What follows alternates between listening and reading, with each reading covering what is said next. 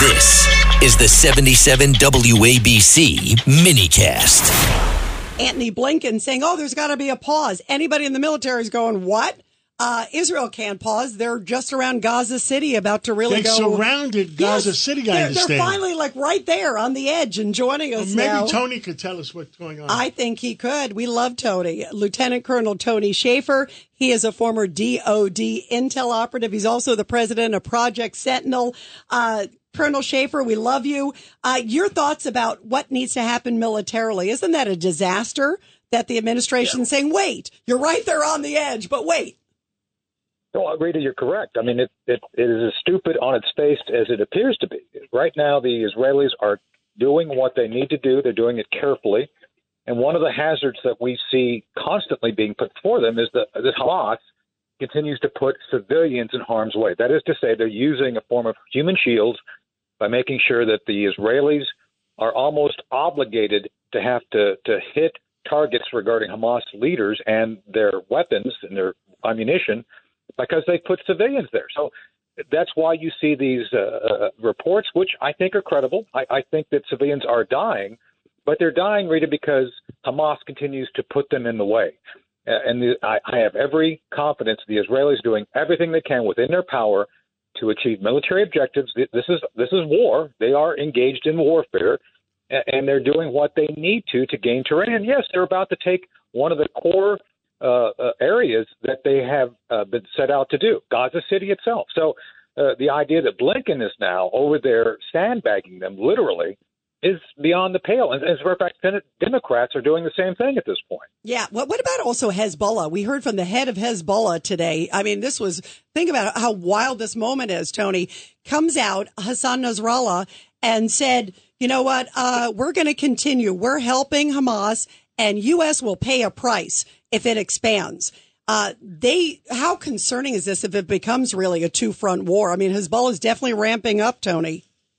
Well, it's global. I mean, I talked to several members of law enforcement regarding what they thought. You know, they basically asked for advice on what they should do to prepare because they believe the open border has resulted in the potential for some sort of Hezbollah or Iranian strikes here. It's no small issue. So with that said, the idea of the Iranians and Hezbollah coming in is a very real one. At this point, the Biden administration has not done sufficient I would say deterrence is a kind of a term of art to make sure that the Iranians understand that there will be consequences. Right now, they're confident that they could probably jump in to help Hamas in a more aggressive way and not suffer consequences. So, again, this is no small issue, and it's something that could expand the war. And I think Hezbollah is completely serious about this. And Ed Cox here. And now the Russians are getting to the act of saying that they're going to give air defenses to Hezbollah. What's that about, Tony?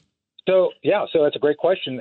Basically, the Wagner Group, which is a tool of foreign policy by the Russians, has said they're going to provide them sophisticated anti-air systems, something like they've already given the Iranians, something that is actually fairly effective in that it gives a protective cover, theoretically, to the leadership at Hezbollah. That is to say that the Hezbollah leadership may feel, with Russian support, they could afford to go into an expanded battle. So this is a lot shades of 1973 when the Russians were doing the same thing, trying to help the Arabs facilitate operations against the United States and the Israelis back then. And back then, the President of the United States went to DEFCON 3 and kept Moscow out of the Mideast. Tony, would they have the capabilities of shooting down aircraft from the aircraft carriers?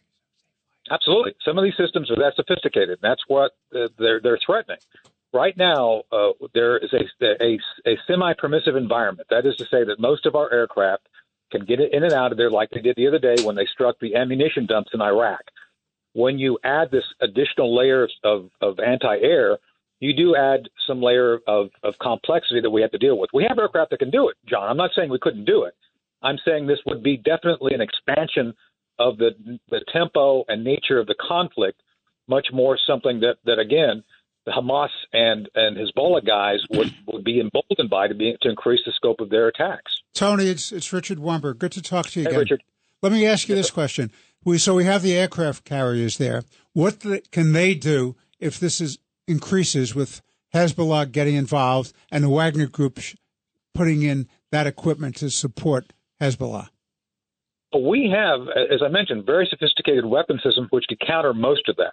But again, Judge, it's an expansion of the conflict. We're talking about essentially a local, within the borders of Israel conflict, expanding out to the region.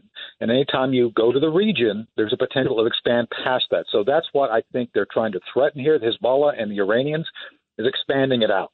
And we have to be cautious because the Russians and Chinese, want us to be drawn into this because they see this as weakening us even more.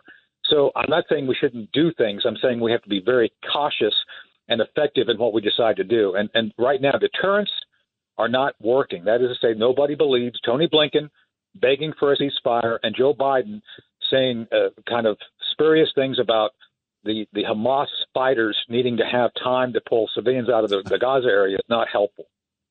Well, Tony Shaffer, thank you so much for coming on, and thank you for the update for all the million people that are listening to us, and we'll catch up with you again real soon. Great. Thanks, John.